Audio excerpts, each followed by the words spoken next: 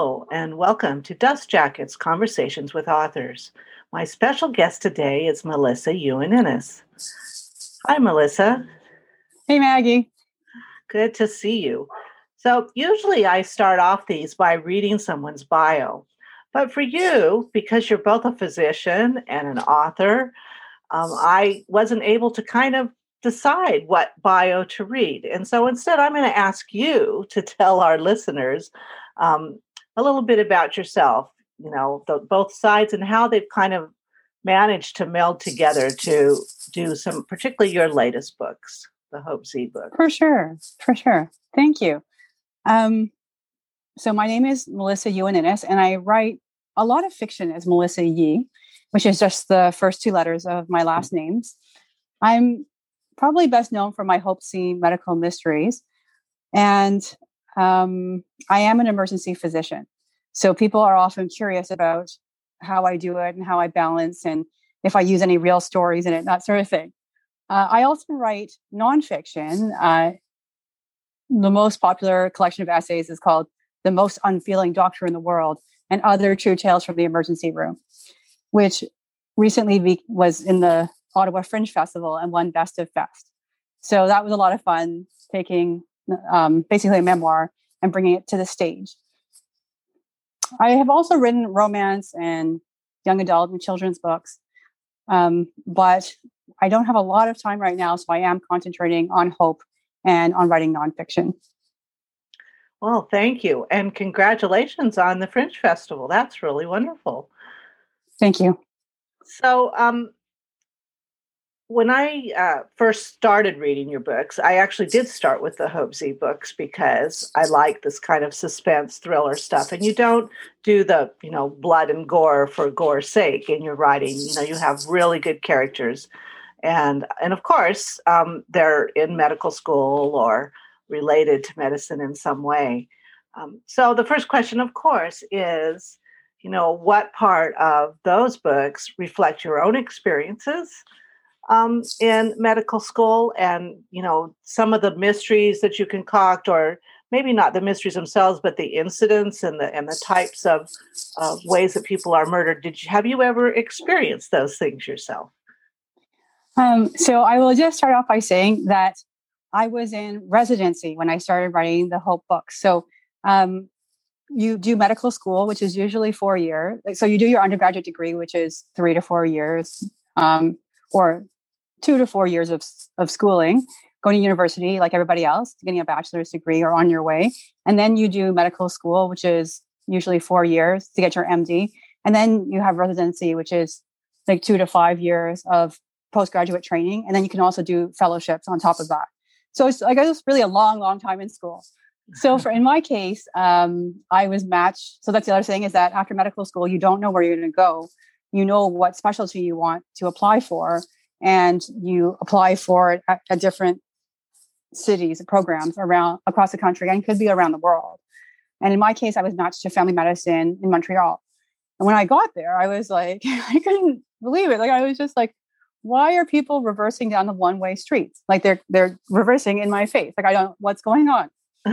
And how can they turn left on a red light, like just with no warning? They could be from the right-hand lane. So just the driving alone was just freaky. And then potholes and, the building, they're literally falling apart. And that was even before I got to the hospital. But when all that happened, I was, residency is very go, go, go. But towards the end of it, I think it was just sort of percolating in the back of my mind, like, what is going on here? And I decided to write a series about a resident who solves crimes. So not enough to save lives, but also to figure out the murderers. And I have sometimes taken inspiration from stuff that happened at the hospital, but usually just I mix it up. So for the latest one, Scorpion Scheme, Hope is in Egypt. And that's because a travel company asked me to write novels set in countries around the world. Like, they would give me free trips in exchange for writing books. And part of the deal was that I could write books set in those countries separately. So that's Hope in Egypt. And there was a bomb that went off near the pyramids, like near the Egyptian Museum, with my tour group. So that was kind of the inspiration for Scorpion Scheme. And the previous one, Graveyard Shift, was partly inspired by a case by one of the police officers. Not everybody realizes this, but police come to the emergency room quite often. Like they'll have somebody who's in custody who, for example, has chest pain, and then they bring them in to get checked over before they bring them away. So in that case, he was there, but it wasn't for that reason. And he told me about a case that he had recently. And I was like, oh boy, I'm in the middle of writing a book set on an airplane. But after that, I'm going to write your book. And I did. So that was Graveyard Shift. And that's book 7. And it's all one night. Like just the entire book is just one night shift with things happening one after the other. Wow. So you certainly do get a lot of inspiration there. So you are still working full-time as a physician now? I don't work full-time. I consider myself semi-retired. My other passion is financial independence, retire early. So I recommend everybody, just work hard, live on less, and try to save up money so that you can spend your time doing what you like to do. And in my case, I really enjoy writing. Oh, that's great. I wasn't sure if you were retired and then went back because of COVID, or you were purposefully semi-retired. Purposefully, but then did get called back a bit, which is fine. Sure. I wouldn't have wanted to sit on the sidelines. So one of the things that our listeners often want to know is, how did you get involved with writing? Were you always someone who wanted to write books, wrote stories as a child, and just really loved expressing yourself? Or was it more, after you got into graduate school, you were probably writing a lot then. I know I was in graduate school and you needed a different outlet. What kind of inspired you and got you going? I always wanted to write. Like if you look at my sort of school, I don't know what to call them, but where you keep your pictures and your report cards and stuff like that. So ever since I was about 5, I wanted to be a writer, but that's not an Asian thing to do, to just be like, oh, I'm just going to go off and pick a job that has no guarantee of success and no financial security. So I was just like, I knew I was going to go to university. I knew I wanted to have a career that I would be able to support myself. I've also been with my husband, then he was my boyfriend since high school. And he has said that he would support me if I wanted to write. But it just never occurred to me that I would be like, oh yeah, I'm going to stay home and let my spouse take care of the bills. So for me, I was just like, I'm going to support myself. I'm going to be my own patron and do this. And then when I'm done, I'm done. Wow. Well, I think a lot of women can kind of identify with that in any case.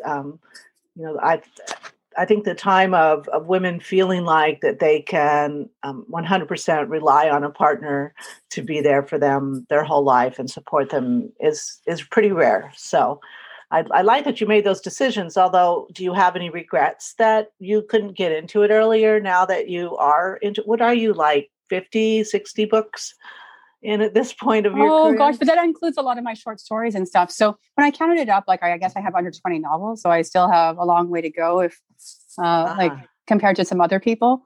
I have really slowed down since having children. I have to say, a lot of energy and time goes into, really taking care of your kids, and they don't stay little forever. So I do tell people that if you can get a supportive partner, that is the best thing. But for sure, I guess as you say, I don't think any man or woman or, non-binary person can necessarily predict the future and say that you're going to be able to have somebody look after you your whole life. So for me, it was the best choice. Like I would always be anxious if I knew that I was one relationship away from not being able to look after myself. And also it gives me something to write about. Like I was just full of tons of energy when I went into medicine. I was just like, I'm going to be a doctor and I'm going to write. And the medicine is going to give me stuff to write about, which was true. But I underestimated just how much time and energy would go into it. I mean, I knew it was going to be intense, but just all consuming. I mean, when I was doing surgery, I'd be sitting there retracting and I would just try to think like one line of poetry in my head per day. Because otherwise, I wouldn't, I remember having supper at like 7 p.m. Like it just wasn't possible to get stuff done. But for me, I don't regret it. I think if I, like, and you can never predict what's going to happen. There are people who've had health crises or, they've lost someone. They've just been like, I regret it. Or, I knew I couldn't spend 100 hours a week doing it anymore. But for me, I just like, life has been pretty good to me. I have a terrific family. I can't complain. Oh, wonderful. One of the things you and I have chatted about before has been the need for more diverse characters in novels. And I think that's something that you certainly seem to do. Can you just talk a little bit about, why that's important to you and, what is your approach to that in terms of, and particularly when you're putting in a character that is not of your particular background? I guess I never really thought about it. I just always wanted to see more diversity. And the other thing I would add was that I was attracted to writing because I love reading so much. It's my number one source of entertainment. Other people love movies or they're related to sports. Like that wasn't my thing. I just love words. But I was frustrated as a kid. There were no stories about people of color except a few. For some reason, African American literature had a bit more of a market, so I would see that in Canada, but otherwise, very, very little. And so I would read stories about overweight girls because they were outside the norm physically, even if they weren't actually a different race. And when I started reading romance, I was also really hungry for diverse characters, and I would read about, like, I read one case of a slave who escaped, also African American. And I really enjoyed that because I was just like, finally, somebody who's different, somebody who's not a white virgin, especially in the Renaissance and stuff like that. So I was never into the Regency or thing because I always wanted feminism and diversity and a more modern perspective, like exactly what we said, like an independent attitude. So that's what I brought with my writing. But I always enjoyed writing people of different characters and made a point of doing different backgrounds. And I made a point of doing so until I read in Glamour magazine, there was a survey of films, like mainstream films. I guess it must have been a 2007 survey. It was the year that Avatar came out.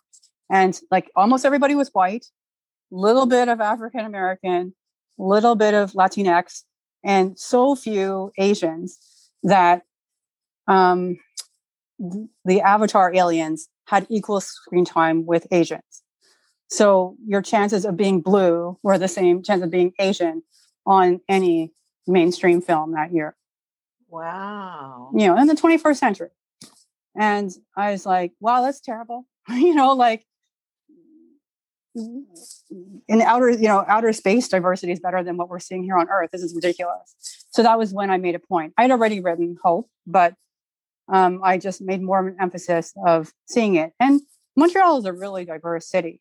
So, for example, that was where I got to know Jewish culture better. I'd always read about it, but I didn't, see bakeries and have friends who were Jewish and everything like that. It just wasn't as common as it was in Montreal, like a really strong presence.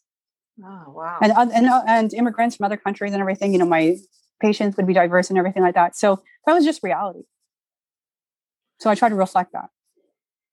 Well, and I really appreciate it. One of the things I do like about your Hope C books is the fact that the main character is Asian. And much like you, I don't see a lot of literature with Asian leads. And even movies, we've seen a little more recently, but it's still not as widespread, at least in America, as the Asian population is, which is pretty large. And I imagine in Canada, it is as well. Is that the case or not? Yeah, it depends where you are again. So, Toronto, Vancouver, so West Coast and major cities, you will see enough Asian people, but not so much in the country where I am now. It all depends. But certainly we're not represented. Crazy Rich Asians was a big deal, like very landmark. And they said it hasn't been since the Joy Luck Club that we've had an all Asian cast. And that was in 1999. Right. So we had to wait, whatever it was, like at least 2 decades for it to happen again. They're hoping that we can open the floodgates now, but it's still a struggle. Yeah, I think that Asians, at least in America, have not advocated for themselves as something separate but equal.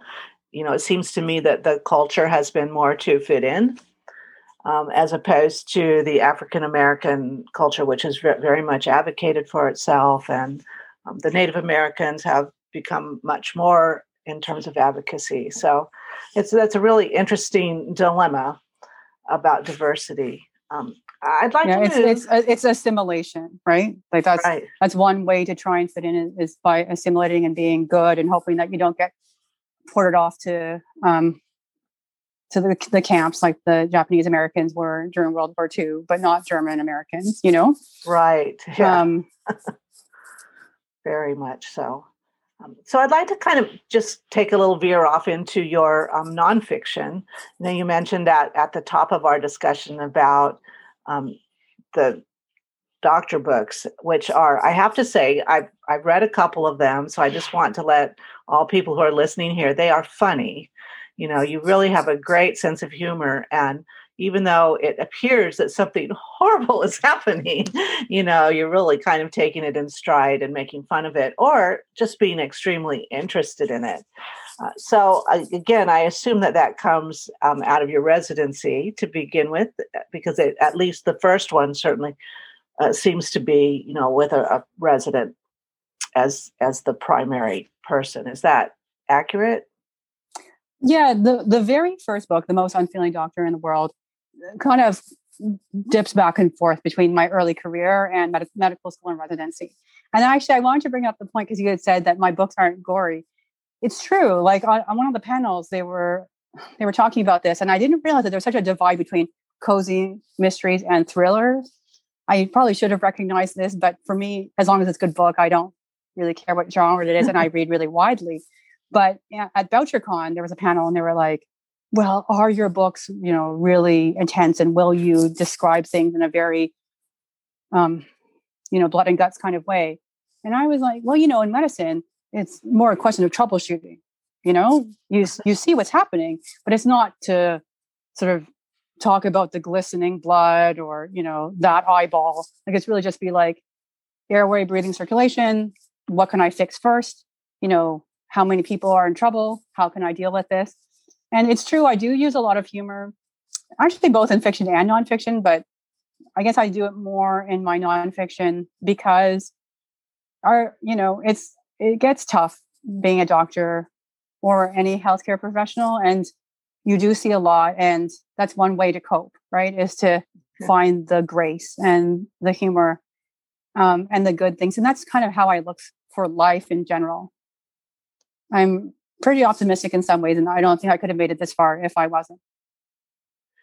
Well, and I have to say that you're very good at writing humor. That's the other part of it, because I think it's very difficult to write. And it is a reflection of you, because you do see the humor in life. And so it's maybe easier for you to write that. But I just so appreciate it. Also, these books, the doctor books, are fairly short compared to the novels, which I think for people that are looking for something that's just kind of quicker read and interesting, and you do not have to be a doctor or a nurse or in medicine to really appreciate them, because I found them just wonderful. Just kind of, watching the progression and the things that you ran into, and I believe a realistic look at, physicians and the myriad of people that come through their doors with their problems, big and small, and some people making a big deal out of small things or not so much out of big things. And I think you reflect that really well. You also have a few helpful books that you've written. I think one of the ones I remember was on toe fungus, for example. Oh, gosh, I actually don't think that I've written that. I wish I knew more about toe fungus. No, I did.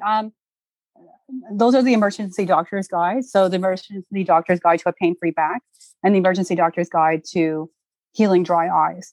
So back pain is just super common. And, you know, up to a third of emergency room visits are for back pain. And it's like 80% of adults will have back pain at some point in their life. It doesn't have to be all the time, but just at least one episode. So again, I tried to tackle that with humor. Like I made for example, I made a cartoon of a woman saying, like a woman saying, "You're 18, congratulations, welcome to back pain," sort of thing. And also for dry eyes, because I suffer from dry eyes, and a lot of women do too. And of course, reading and working with screens and everything like that just puts you at higher risk. So I wanted to get the information out in a very clear, fun, down-to-earth way. Again, I find them really helpful. Boy, now I'm going to have to go back and look for that one because I could have sworn you wrote it. Oh gosh, so you actually have a toe fungus book. I did write one of the essays in my Unfeeling Doctor book. Is called "A Pain in the Toenails." Okay. I don't know if that was confusing at all, because there was a patient who, among other things, ended up asking me to trim her nails. Okay. Yeah, well, maybe that's where I saw it. It's been a while since I've read any in your series there. So you had said before that you're sticking with Hope Z. You are continuing to write those books. Mm-hmm. Is there any other genres that you're still planning to write? Well, I do want to get so I write fantasy and science fiction as well, and I publish short stories. And so there should be a collection of my fantasy and science fiction short stories that come out this year. And not a different genre, but I did want to do more cozy inclined. So I do want to write the third book in my series. The first book is The Italian School for Assassins, and the second book is The Goa Yoga School of Slayers. And in that, Octavia is 40 years old. Like she has her 40th birthday, and for her birthday, she's like, just what's the craziest thing I can do? And she and her best friend are supposed to go to Florence to try out the Italian School for Assassins as a joke, but it turns out they're really serious. So the second book actually ends on a cliffhanger, and I did want to write the third book, which is The Chinese Cooking School of Carnage, but I just haven't gotten around to it. Oh, I love the titles. I remember the cover for that first one, The Italian School of Assassins. I have to admit, I haven't read that one. So, well, that's great. I'm glad to hear that you're going to be doing that. And those are more kind of cozy and humor style, right? Yes. There's no, Hope still sees sad things. I mean, obviously as a physician and in her crime work. But Octavia, she's just running around, and she gets to go to all different countries, which is really fun. So far, the delay was I was like, oh, I really would like to go to China. And I did manage to get to Taiwan before the pandemic, but haven't managed to write it yet. Wow. Well, I think that'll be great fun, and we'll look forward to that for sure. So I don't have any other questions for you. Is there anything you wish I would have asked you that you'd like to share with our listeners? Oh, I mean, you've asked such great questions already. I guess I just hope that to meet new people, I meet new readers, especially your readers, and people who appreciate the thought and care we put into the books. And I really appreciate the time that you've taken today. Well, thank you so much for being here. So you can get in touch with Melissa at her website, melissayuaninnis.com. And I will have that in the show notes if you don't remember it. And I'll also have a display of a couple of her books, and I hope you check it out. She has many different books. So whether you like romance, mysteries, humor, thrillers, you'll probably find something in Melissa's collection. So thank you so much for spending time with us today, Melissa. Thank you so much, Maggie. Really appreciate it.